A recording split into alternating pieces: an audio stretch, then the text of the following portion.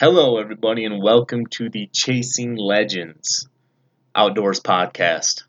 This is your host, Stephen Crawford, and we got another doozy of an episode tonight. But before we get into that, let me put this in your brain. We're only a week away from flipping our calendars to August. Which means here in the mitten, we're only 2 short months away from chasing tail in the whitetail woods. If that doesn't get your blood boiling, I don't know what will. Usually by this time of year, as you get into August, you're either in 2 different spots. You're either in a very positive mindset with maybe you got all your stands hung or got a few trees picked out that you want to hunt. Maybe you've gotten an inventory of the majority of the mature bucks in your area. Or maybe you acquired a piece of land or found a new piece of public that you're really excited about and you're feeling very prepared for the upcoming season. Or you're in the other guy's shoes who's feeling that summer flew by, you're feeling completely unprepared, you maybe don't even have trail cameras out yet, maybe you haven't done any work at any of your properties or done any scouting whatsoever. Now let me say this, if you haven't done any e-scouting in the past 4 months, you're going to be way behind because with this whole COVID thing, a lot of guys and gals were cooped up in their homes. And I don't know about you, but I feel like a lot of people were doing a lot of e-scouting this year in preparation for this fall. So hopefully you're in Guy A's shoes where you're feeling very prepared. If you're not, it's not too late. You can still do what you can to prepare yourself for this upcoming fall.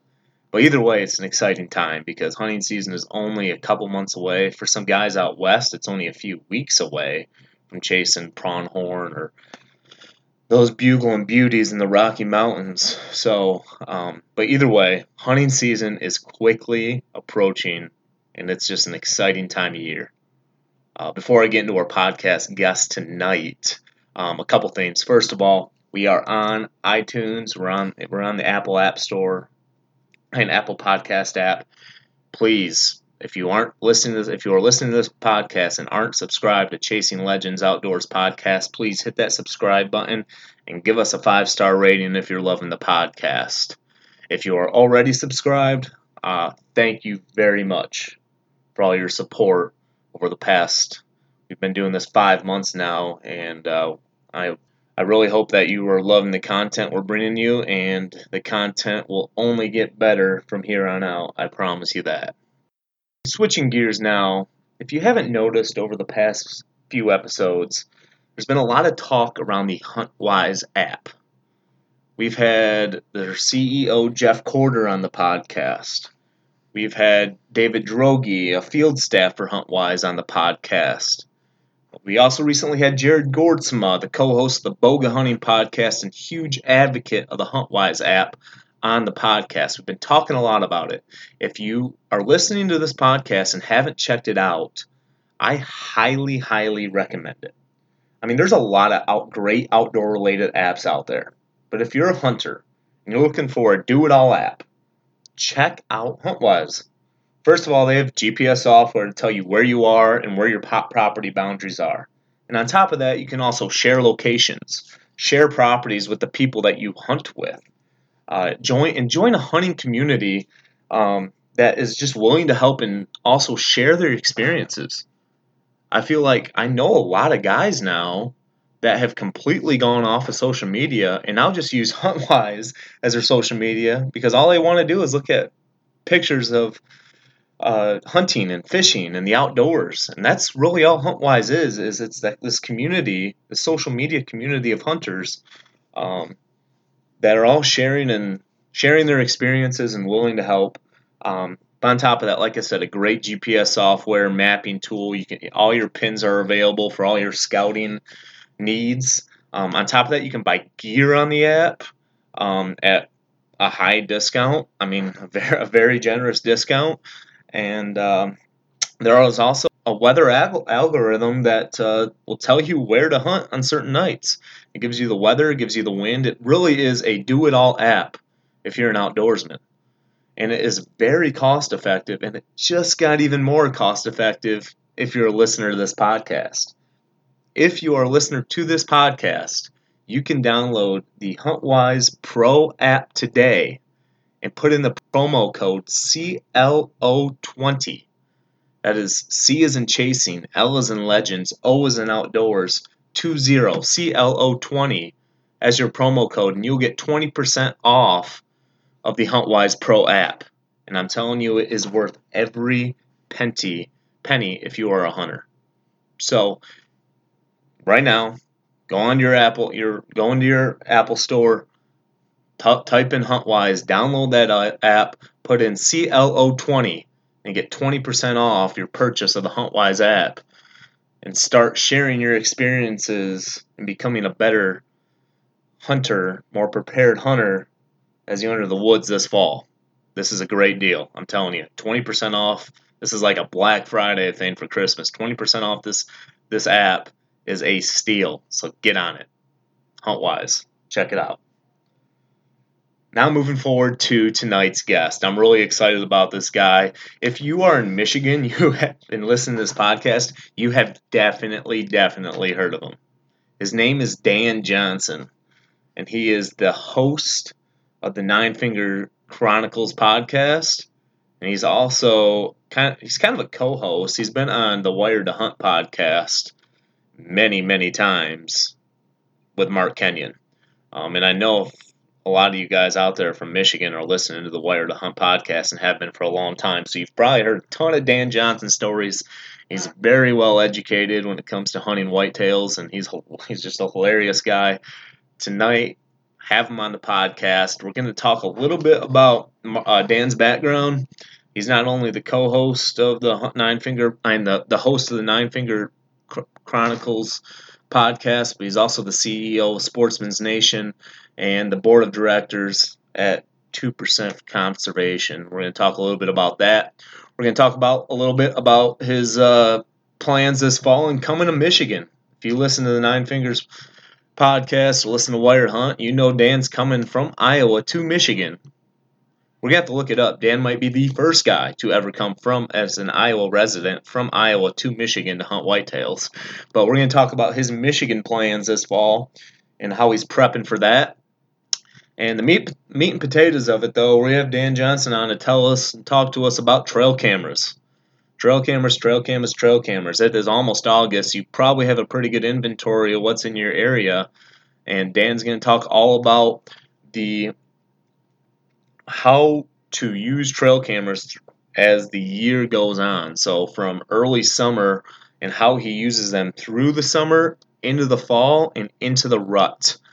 And how, trail camera locations change, how much he checks them, all that kind of stuff. We're going to get into Trail Camera 101, so you know how to use those things the most efficient way possible throughout the year to get a good idea how to kill your next big giant whitetail buck.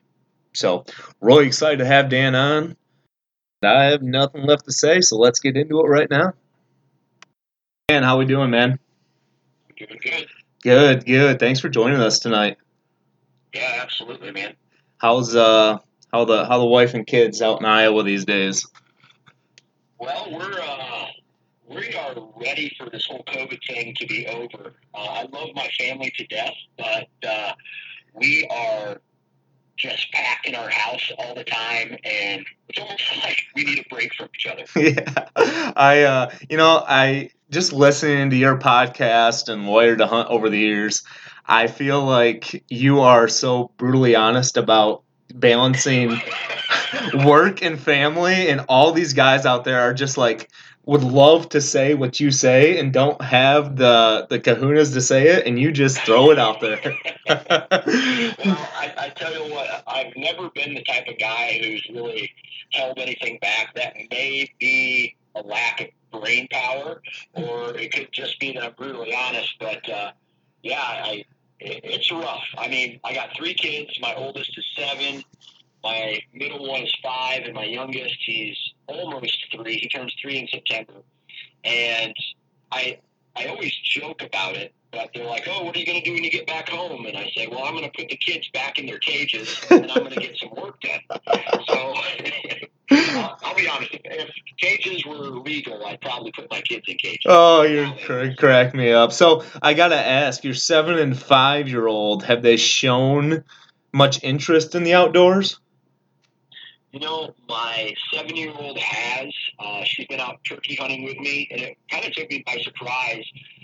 Um, we're at the truck, and my headlamp batteries just aren't working. They go dead. So we had to walk to the turkey blind in the pitch black dark, and she did not have a problem with it. And, she was interested about turkeys, and she showed a lot of, curiosity towards hunting and the outdoors. And my son, not so much right now. For some reason, he just doesn't like to get dirty. He likes to play outside, but he's not like my daughter. So, but that could change. We don't know. We'll just continue to introduce it to him in small doses and see if it takes. Yeah. I mean, a lot can happen. Only being a 5-year-old, you never know how they're going to grow up. But all you can do is keep introducing to them and see if it's a passion or not. It's not a. That's right. I think I might. I don't have you beat because I don't have 3 kids. I'm engaged right now, but I have a little bit of a doozy for you. My fiance and I will rent out our house, just because we're paying off student debt and all that kind of fun stuff. But we rent out our house to 3 roommates. So I live, Dan, with 4 women, all between the ages of 25 and 30, and I think it's illegal for me to lock them in cages. So a lot of time stuck in the garage, stuck in the basement, mowing the lawn twice a week, anything to get myself out of the house. No, they're good roommates. It's just I think you have a little bit more chaos in your life than I do, but there are days like I do my podcast in my basement, and our shower, because I live with 4 women, is like constantly going. So if there's some background noise, it's probably somebody taking a shower upstairs. But right. Anyway, I'll give you some quick advice. Yeah. Right? You're getting ready to get married. I am. Okay. Don't have 3 kids. She's two's good enough. She wants 3 to 4. I'm hoping if Lord willing we're able to have a couple. I'm banking on her having the same thought process as my mom is. After the second one, I'm done. So we'll see where that takes us. But I will take that advice and try to apply it in the future. So Dan, I'm going to take a little, a lot of my listeners know who you are just from, Nine Fingers Chronicles is a pretty popular podcast in the outdoor world now, and you've been on The Wire to Hunt, which all my Michigan buddies have been listening to for years. But I'm going to take a page out of the Dan Johnson playbook. Where are you from, and what do you do for a living? Well, I live in eastern Iowa. I live in a town of like 900 people. My backyard is a bean field. And it's just that Iowa farm country. Yep. And I run the Sportsman's Nation. I guess I'm the founder, the CEO, the janitor. I'm a one-trick pony. Wear all the hats. Sportsman's Nation go round, and that is what I do. I podcast all day. I love it. So, how many years ago did you kind of kickstart Sportsman's Nation? Yeah, I started the Sportsman's Nation November 1st, 2017. That was the day it officially launched. The website officially went up, and the RSS feed with multiple podcasts started running. Love it. You definitely run an awesome podcast. I just actually listened today at the Michigan Ain't So Bad one. We'll speak on that. Michigan is kind of bad, but we'll get into that in a second. So you're also the board of directors of 2% for Conservation, correct? That's correct. What can you tell the listeners a little, just brief? What is 2% for Conservation, and what is their ultimate goal? Right. So here's what I'll tell you about 2% for conservation. I knew that I wanted to be part of something conservation focused. Right. My dad, when I was younger, my dad would take me and my brother camping at all these awesome state parks around Iowa. And my dad would always tell me these stories about how it's just not the people who work for the state park or the state of Iowa who make this go around. It is volunteers and people who give up their time and their money to help make things like this happen. Right? Correct. And years later, I run when 2% for conservation started.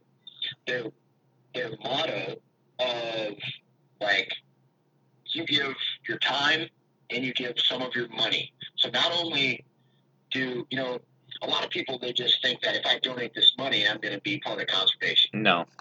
Right? Yep. You have to walk the walk. Correct. And that's what I love about 2% for conservation is, yeah, you give some of your money, but you also walk the walk and you give some of your time by volunteering to help out whatever cause you want. It doesn't have to be hunting related. It can be about pollinators or grass or plants. I'm a huge fan of deer hunting and wildlife, so I give my time and energy to places like QDMA and the National Deer Alliance and other places. I picked up some trash here on the local state ground with my kids, and that's how you generate your time. And then the Sportsman's Nation actually is a 2% for certified business. So any money that I make, right off the top, I'm giving 1% of that to some kind of conservation organization. Very cool. I love it. And what's cool about those organizations too, like Backcountry Hunters and Anglers and 2% for conservation, is you're bringing people together that are from two way different wavelengths. You have your bird watchers and also the avid whitetail, avid elk, avid outdoorsman. Yes. Which when all those people come together to raise money or to have their voices be heard in for the love of the outdoors, it gains a lot of steam real quick. And as you can see, when you think about it, really, the only difference between someone who just loves to watch birds and a hunter is that we kill an animal, but we have the same amount of passion for not only the land that they live on, but the animal themselves. Absolutely. We're really not that different when it comes down to it.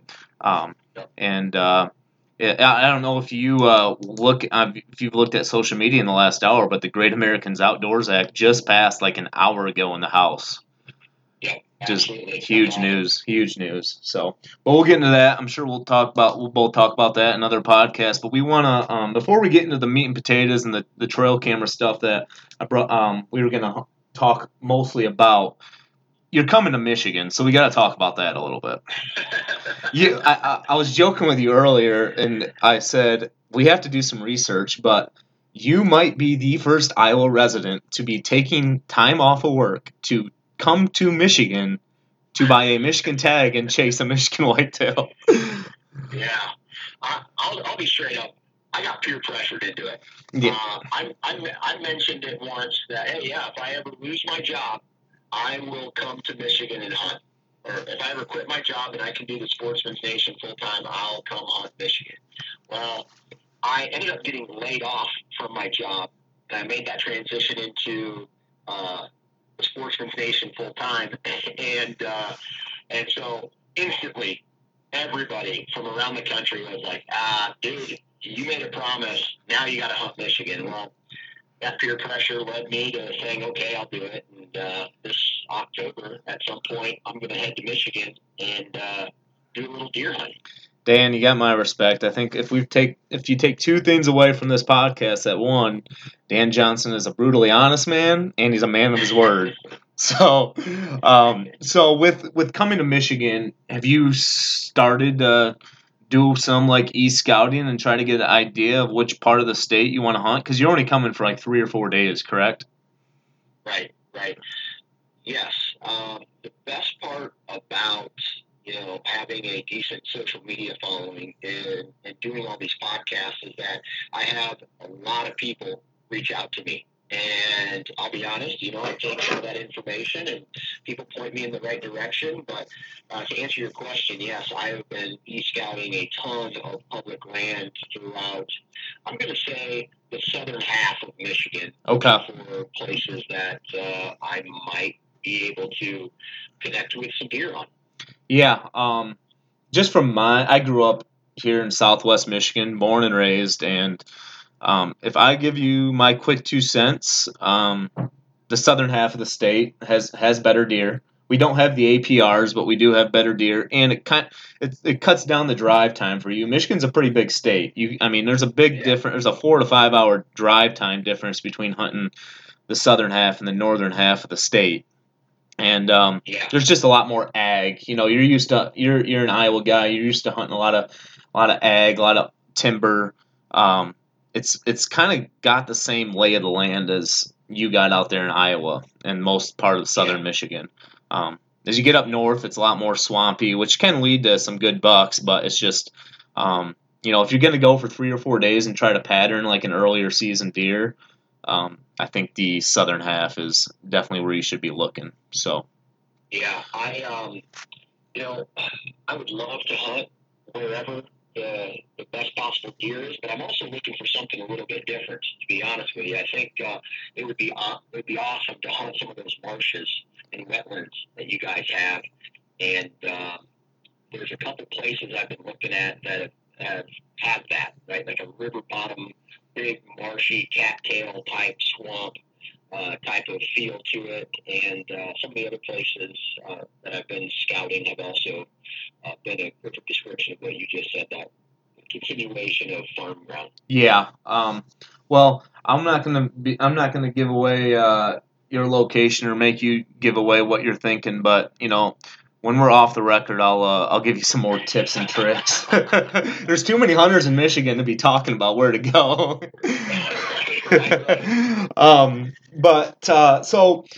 I definitely wish you luck, and I would love it if it would make it'd make a lot of people's ears. I think if you posted a picture of even a Michigan, like a 2.5-year-old, is that kind of your goal, like a 2 or 3-year-old? I'm not gonna set any expectations on myself. Yeah. Would I love to come there and shoot some 3-year-old or 4-year-old? Yes, absolutely. But to be honest with you, I would love to take some meat home as well. Absolutely. So I'm that kind of guy who kind of lives by the motto, if it feels good, do it. I think that if it's the last day of the hunt and a deer walks by me, I might be shooting it. Yeah, I don't blame you one bit.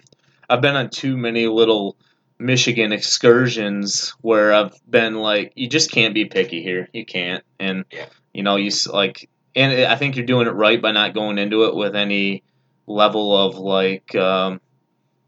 expectation, just because, you very well could have 3 or 4 great days. I mean, your podcast title for that episode was Michigan Ain't That Bad. It's not that bad. There's a lot of deer here. Your fight might just be with the other guys carrying their bows out in the field. So, well, I'll tell you, it's funny. I often think about if I did connect with a giant, what would happen. And I mentioned that on one of my other podcasts as well. I got feedback through social that was saying, like, dude, if you kill a giant on your first trip here, I will fight you. I will hate you. They're joking, but yeah, no, because there's guys that hunt religiously, 90 sits a year in Michigan public land around here, and they, a 2-year-old might be the buck that's on their wall. So Mark Kenyon might never have you on the podcast again, but we'll see. Definitely wish you luck on that, and we'll transition the conversation. Absolutely, we'll transition the conversation into trail cameras. I've listened to a lot of your podcasts, and you rely pretty heavily on them. for whether it's in a lot of intel, summer inventory, and I wanted to get you on the podcast to talk about kind of how how you work your trail cameras. Let's just say I don't know when you take them down. I know you leave some up for quite a long time, but let's just say June through January. How are you running those, and what changes over the course of the year to give you the intel to kill those big Iowa bucks? Because we all know you can get excited about a summer inventory, but deer, specifically mature bucks, can change their home range from in September, October, overnight. So how are you using trail cameras? First, we'll just start in the summer. We'll start. I know it's August now. It's almost August now, but this could be something that somebody goes back to and listens to next year. Let's start with June and kind of work our way through the year. Right. So in Iowa, it is legal to put out mineral. Okay. So currently, I have 4 mineral stations out, and over top of those mineral stations, I have trail cameras. Now, these mineral stations can't be anywhere close to where I hunt, so I got to be careful where I put them. Right? There can't be a tree stand even close to them, and so technically, it can't even be on a trail leading to a mineral station. So I can't put a tree stand technically anywhere close to one of these mineral stations. This is like an Iowa law. Yeah, this is so like now that those mineral stations just don't go away. Right? Yeah, they're there for the whole year. Correct. I just can't hunt anywhere near them. So technically, yeah. So what I do is I kind of put them out in the middle of these fields, right? In the middle of these ag fields or on a fence row somewhere that doesn't technically get, doesn't get a lot of deer movement throughout the year other than when the deer are coming to the mineral stations. And to be honest with you, I'm not looking to, that mineral station isn't there to make the deer grow big antlers. It's not necessarily there for them to get some kind of health boost. My only goal, the only thing I kind of care about is getting pictures of deer. That's it, right? And that's a way to do it. It's just congregate deer in one location, and hopefully my trail cameras take a shit ton of pictures. So that's pretty much just to collect inventory of what you got in your area. Yep, absolutely. Just a straight inventory. And I check it.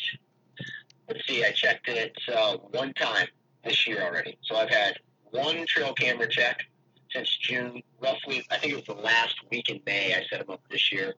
All through June into July, checked them, and I probably won't check them again until halfway through August or even into the first part of September. Gotcha. And at that point, the second time I check them, I take them down, and I deploy them into the woods where I get the natural deer movement, pinch points, fence crossings, some bedding areas, funnels, all the traditional good places to that deer move. Yeah. And I'll let them soak there all through September, and I doubt I even check them into October until I start my rut vacation, and the day or two before I really start hunting the farms real hard, I will go through and check all the trail cameras, throw them in a computer, go through all of them, find out where the mature bucks or the shooters are moving, and that's where I kick everything off at. Okay, so summer collecting inventory, and then it's like, all right, once September hits, I got a very good idea of what my inventory or a couple target bucks. Now I'm going to move them. Now I know my inventory, so I don't care if I get pictures of these deer again. Now I'm going to move them to specific areas where this is where I want to see them. I no longer want to see them over this mineral. I want to see them in these areas that they should be moving in. So I'm going to move them here, and then depending on the intel you get from those cameras is where you're going to hunt come your rut vacation in early November. Yeah. Now, I'm not the first guy to ever come up with this theory, but I use it a lot.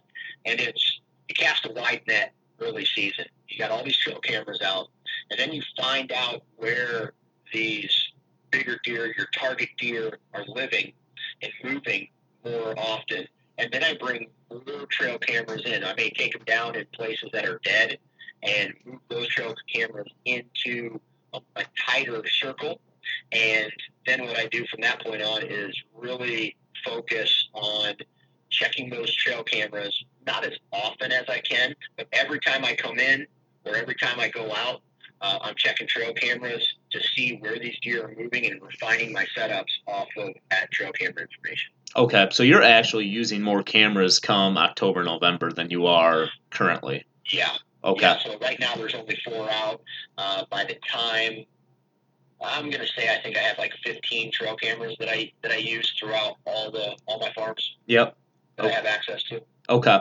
Now, when you go check them, do you play the wind, or do you just say, all right, I got 2 hours away from the wife and kids, I'm going to pull these cards?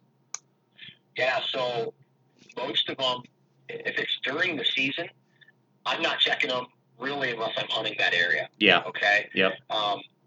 Until November, and then in November I'm checking them a lot more often. And in November is when I can dedicate like a week or 2 straight weeks of hunting, right? Last year I hunted 7 days, went home for a day, hunted another 6 days.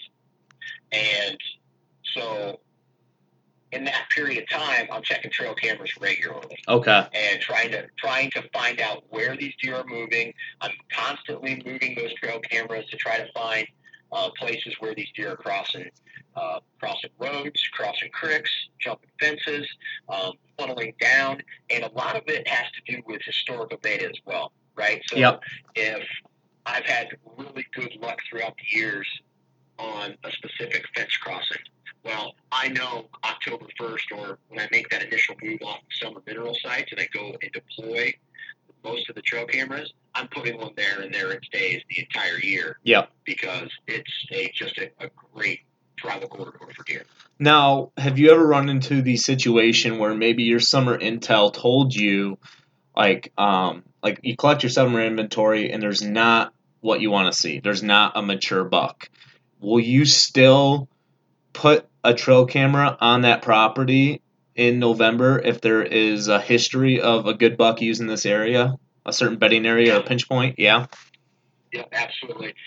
Now, typically, what happens is during the summer months, I get a ton of mature deer on the farm. It is an awesome summering range for a ton of great bucks.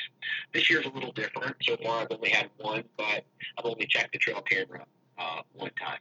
Okay. So what happens is, summer, I just have a ton of great pictures, but I've learned not to get my hopes up because when the velvet starts to come off in late August, early September, the bachelor groups break up. I witness a huge shift on the farm. Everything goes nocturnal. Everything spreads out, and there is not a lot of mature buck movement on my farm. Okay. Now, what happens is, as the month of October starts to creep along, bucks start to pop up during, nocturnal. Yeah. And they may make some laps through the farm, or, I got them coming to a food source at night or whatever, but it's all nocturnal. And then somewhere around the 27th of October is when I start getting my first daylight pictures of mature bucks on the farm. And then from there, it just kind of, it has its hot days, it has its cold days, or 3 days in a row of nothing, and then 3 days of a mature buck cruising the farm and hitting those bedding areas and just continuously relying on that information to tell me where I need to hunt. Absolutely. Now, have you seen that pretty much on an annual basis of these bucks just ditching your farm for that month from like mid-September to later in October? Yes. Yeah. The short answer is yes. The long answer is there are some decent bucks that call this farm home, right? Yep. But for some reason, it's just the top dog, the top 3 deer, just never really bet on it. They never really live on it. And what happens is they come in that late October time frame, and they just kick everything else out, and they call it home, and they rule the roost. And then that's when I get trail camera pictures of them. That's when I have the encounters with them. That's when I start seeing them, and that's when I kill most of my deer. It's the first 2 weeks of November. That's so. Because of that, you really don't even hunt that farm the first couple weeks of October, do you? Yeah, I would if I had the time and I didn't have 3 kids and a wife. Yeah. Like back in the day, man, I was hunting all through October. I mean, October 1st hit, I'm hunting. Exactly. But now what we have here is the scenario where I can't hunt, and it's actually better for me. I got responsibilities, and what I've learned is that those responsibilities are actually keeping me from hunting, which in turn is keeping the pressure down on the farm. Yeah. And so when I go into my first sits, come that late October, early November time frame, I'm seeing some real good deer movement right off the gate because they're unpressured the whole month of October. Yeah, that's huge. Now, when you say, do you always wait to your rutcation to hunt, or like, when you see that first mature target buck, 10:30 a.m. on a trail camera, are you like in the woods the next day, or do you like specifically wait for these 2 weeks that you have that you kind of just say goodbye to the wife and kids? Yeah, that's a good question because let's say I get some time and it's October 8th and I run down to the farm, check some trail cameras real quick, and a big boy is in daylight on that farm. I'm making a move. Yeah. Right. I'm making a move. I don't care what the date is. If he's daylight, I gotta make some kind of move. At least if I have a good idea of where he's at. But if I get like a trail camera picture of him at 1 in the morning, that doesn't mean much because you can't hunt anywhere close to where that deer's moving. Yeah, exactly. Now, when you're checking I'm glad you brought that up real quick. When you're checking cameras, are you doing a little bit like of research? Let's say you're starting to get those late October pictures. Are you looking at, all right, the time, the day, and then going into like a weather app and saying, okay, why was he moving that day? Are you looking that in depth? Yeah. Okay. Absolutely. Wind direction has everything to do with it. Where these deer are moving, how they're moving. And then I check to see, okay, was there a front that moved through? Was there rain that did it? Was there any precipitation? That has a lot to do with deer movement, especially in the month of October, right? So if I didn't go back and check that, if I got a trail camera picture on let's just say he was moving on a north wind, and I come back in there and hunt that stand or try to force myself in there on a south wind and don't see him, well, shit, there's a good chance he knew I was coming. Yep, exactly. So, I try to play my cards right, or if I know he's in there, I try to work an access route that is completely different from what I would do on a north wind.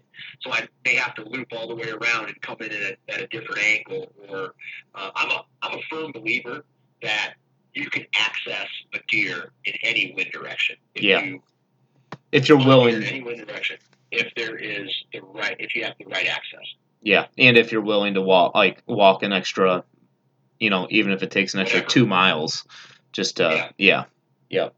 So that's good to know. So you are looking at all that, and then do you look at maybe like other like specifics, like what was the pressure that day, or like you might have a time frame where you get 3 pictures of 3 different bucks in the same day, and then the next day is the same wind, same temp, same everything, and you're not getting any pictures.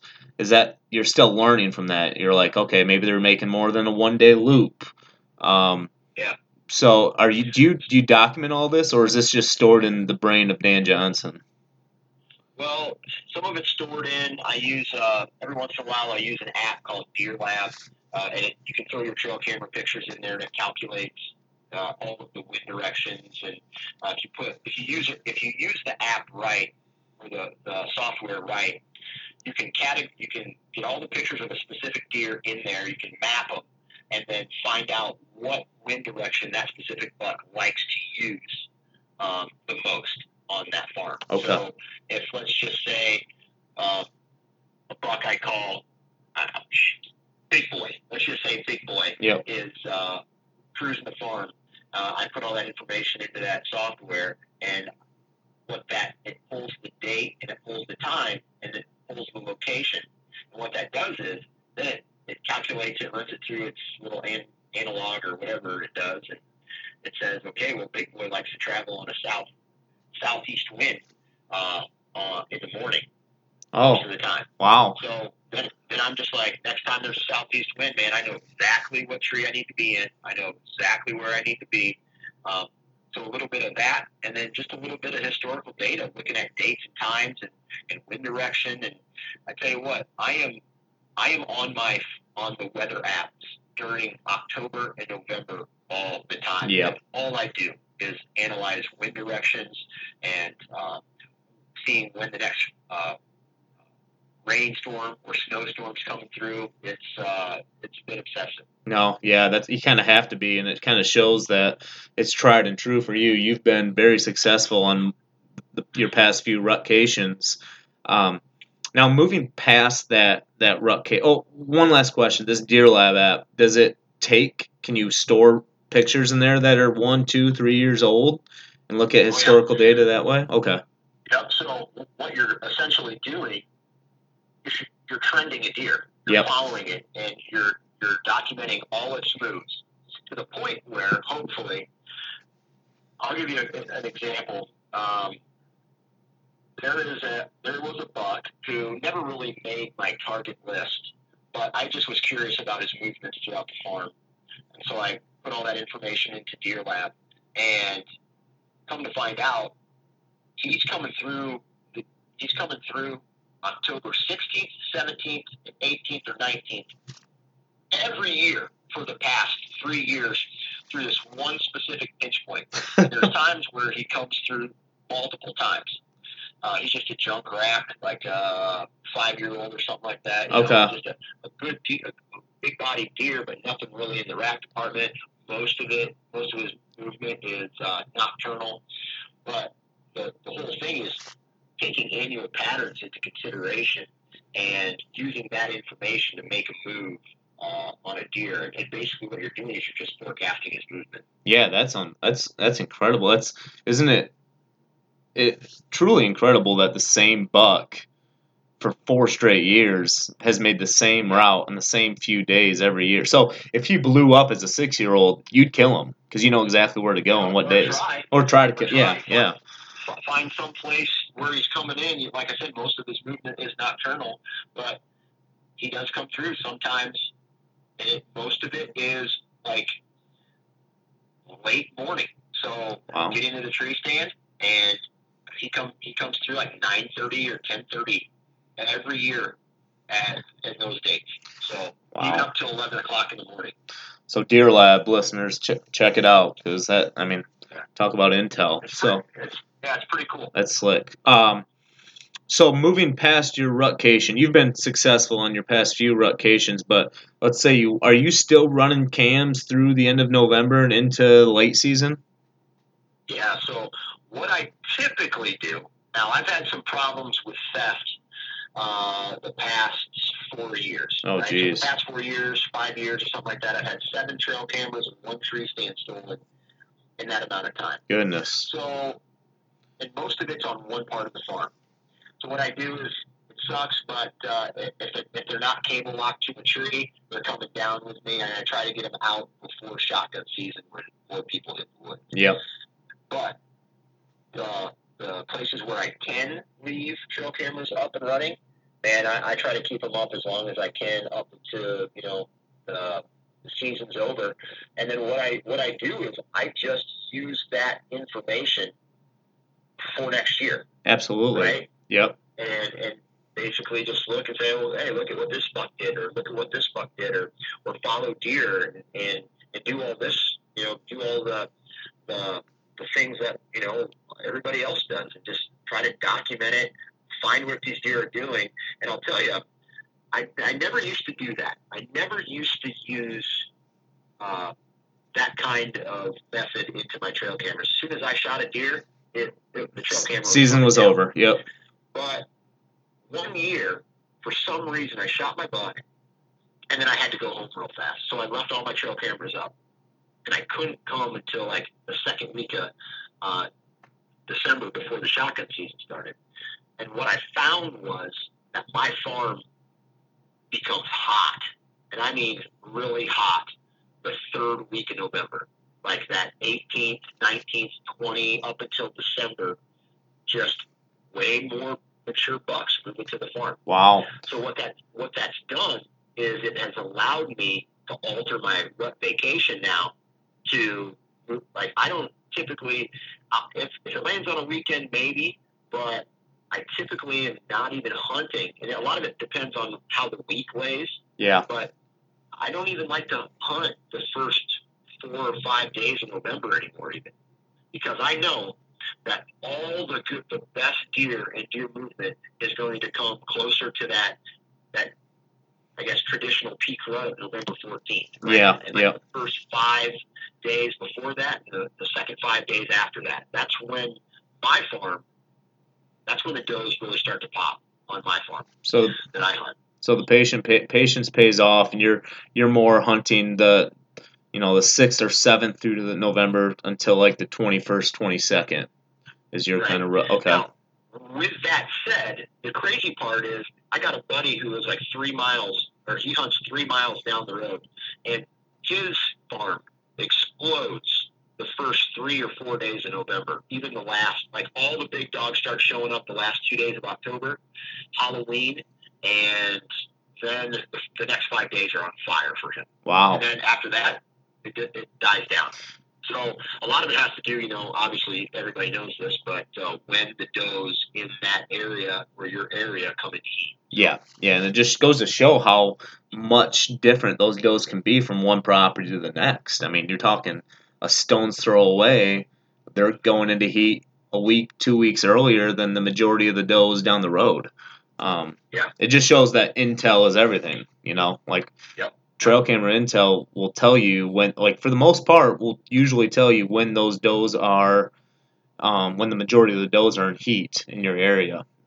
So do you keep cameras up through January to see like what bucks survived, or are you pretty much usually tearing them down, end of December and then putting them back up early summer? Yeah, it just depends. I got some technically, or I shouldn't say technically, but traditionally, shotgun season, the shotgun hunters come through the farm and it's over. Yeah.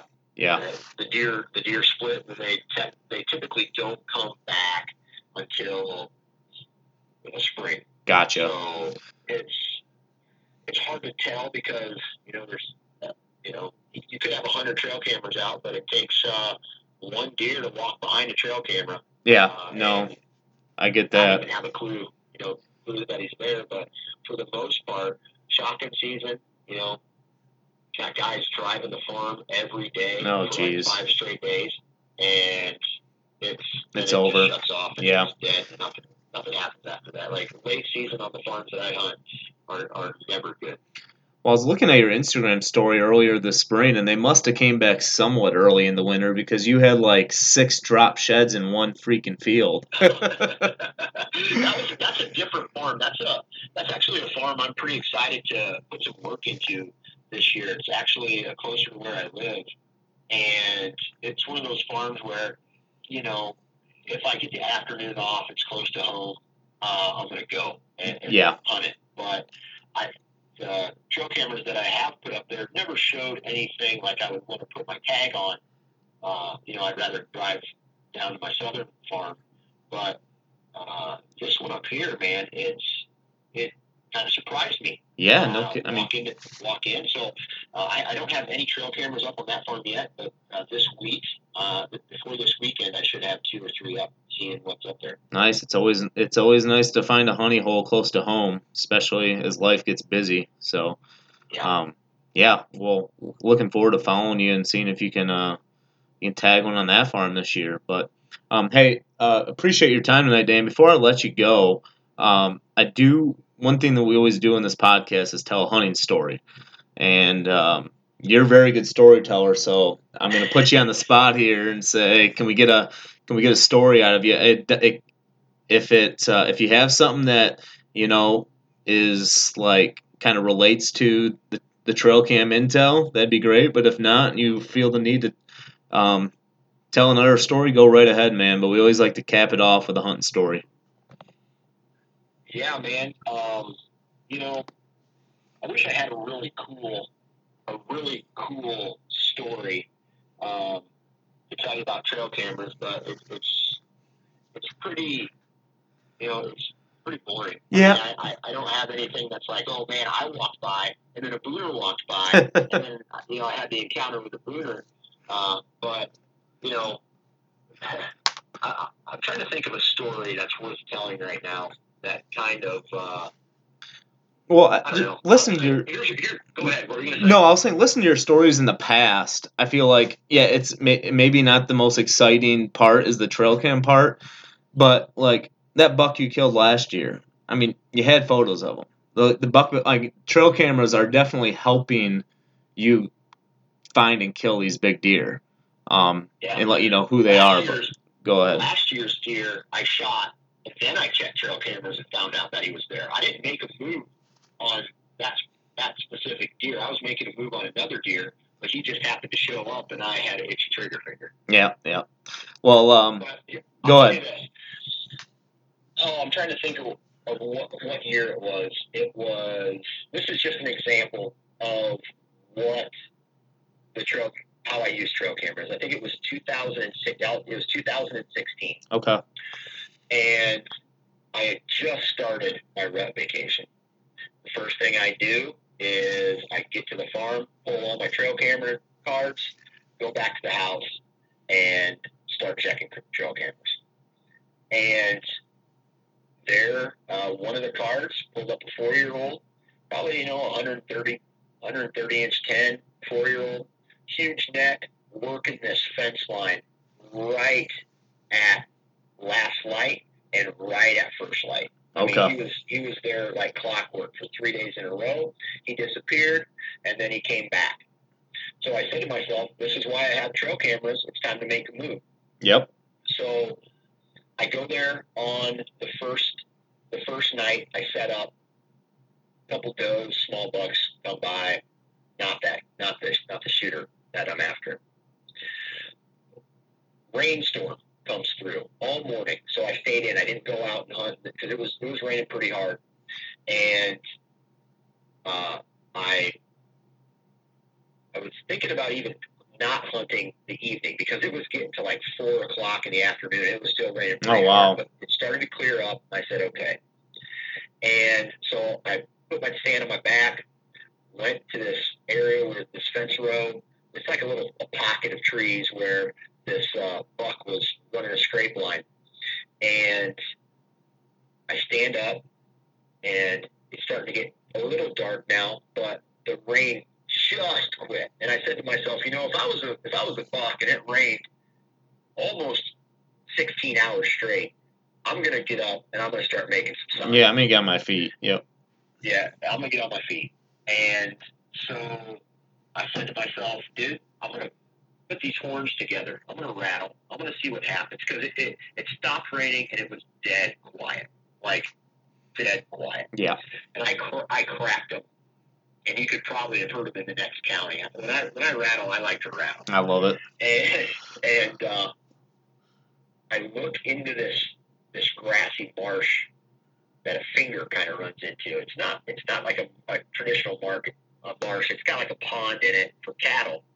But I crack the horns together, and guess what stands up out of his bed on the finger of that little finger of trees running into this CRP. Yeah, Mr. 10 Point. Area. It's that 10-pointer. And he starts walking down this trail right to me. So how close was he bedded to you? He was probably about 80 yards out. Wow. Where I set up. Wow. Yeah, so maybe a little bit more. But I noticed him standing up. Like, that's how close he was. He stood up out of his bed, and he turned and looked at me. He was going to walk out into the field, which I didn't. I typically don't like to hunt field edges, but he was coming down this trail going to go right to this field edge. And if he made it to the field edge, I would have never had a shot because I hunt off the field edge a little ways. Okay. So he's about halfway down the trail, and right before he's about to jump this old fence, I give him one, that's it. And he turns and looks in my direction. He makes a 90-degree turn, and he starts walking right towards me. Oh. And it just worked out perfect. I shot him at about 20 yards, 15 yards, 20 yards, something like that. Buried him, dropped him right where he stood. I spined him, and he dropped straight down, put another arrow in him, and it was over. Wow. And my first calls to my wife, my second calls to my stepdad, and I guess that's the story of how trail cameras really helped me be successful on a buck. And I try to emulate stories like that every year. Yeah. If you check your trail cameras right, you're on the right cycle. It can be that easy. Yeah, because you don't check those cams, you don't kill that buck, and right. You don't go. You probably don't even go hunting that night after all the shit show during the day. You probably don't even go hunting that night if you have no intel in that area. Like it's raining all day long. It's like, well, he's been here. It's going to clear up for 1 hour. I'm going to give it a shot. Where, you could have been inside or the other end of the farm, and you ended up in the. My guess is the rain really helped you that day because on a quiet, cold morning or evening, you're probably not getting within 80 yards of them. So yeah. Wow, that's And I'll tell you this, man. I am a huge fan. Now, I've got this trend, and if it continues to perform like this every single year, man, if a big rainstorm, and I don't mean just like a little shower coming through and it's over. I mean if a half a day soaker or an all day soaker comes through, I don't care what time of day it is.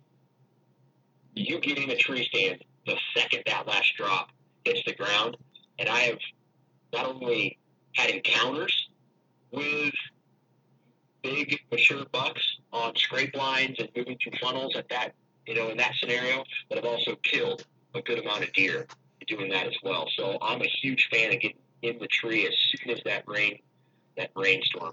Yeah, it makes complete sense. I mean, it sometimes is it's tough to will yourself to go out when it's that crappy out. But if you can see in the forecast that it's going to clear up for an hour or two, and that buck whose testosterone is through the roof has been laying low for 16 hours, like he has no option but to get on his feet. Yeah. So that I love it. That's great advice. It kind of reminds back. I went same year, 2016. I was with a buddy in Southern Ohio, and the first day of our trip, it was only a 4-day trip, and we didn't get to hunt because it rained all day. Sun up to sundown. Well, we were kind of like giddy about it because we're like, it sucks. 25% of our hunt is ruined because of this weather, but if it clears up tomorrow morning, it's going to be epic. And we both killed bucks the first morning of that trip. It just goes to show as soon as that rain stops, those bucks have no choice when their testosterone's that high, but to get on their feet, whether it's during daylight or nighttime. So that's a fact. I love it. Well, hey, Dan, very much appreciate you joining tonight and giving your Trail Cam 101.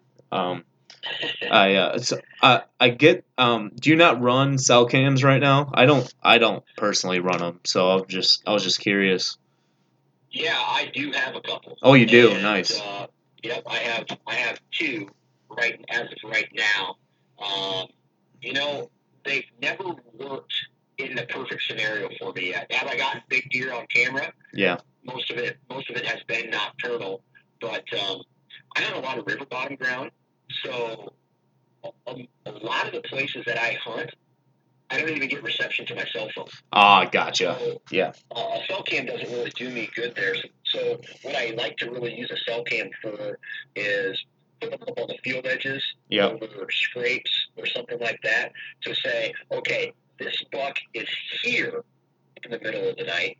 that means he's not here, so I can make a move on him. Yes. Those other places. I like that. I haven't made the transition yet. I got a wedding to pay for next year, so but I've been fielding a lot of questions on them, and I have a lot of buddies that are making the transition. I just wanted to get your intake on that, but that's good to know. So but hey, I'll let you get back to the wife and kids, man. But very much appreciate you hopping on tonight and giving us some intel, and we wish you nothing but luck in your Michigan adventure. Yeah, thanks, man. I appreciate it. Good luck to you this fall as well. Thanks, man. I'll talk to you soon. Thanks, Dan. That was Dan Johnson giving his trail camera 101 schooling. I know he uses, like he just said, he uses them to kill big bucks every year. And I know he lives in Iowa, but I really think you can apply those basic principles anywhere around the country and have success in getting some intel on the big mature whitetails you're chasing this fall. I know I learned a lot. It's what I found really interesting about that conversation was how he casts a wide net with just a few cameras in the summer, and then really narrows it down once you get into October and November with a lot more cameras.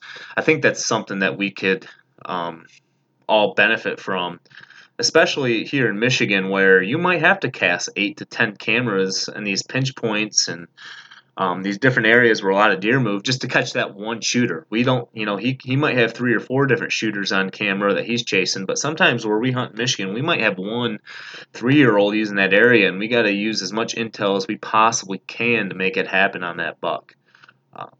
But I hope you guys enjoyed tonight's podcast. Again, if you're subscribed, thank you very much. If you're not subscribed to the podcast, make sure you subscribe to Chasing Legends Outdoors. Hope you're getting all prepared for whitetail season, staying safe, staying healthy, stay wild, hunt hard. Have a good night.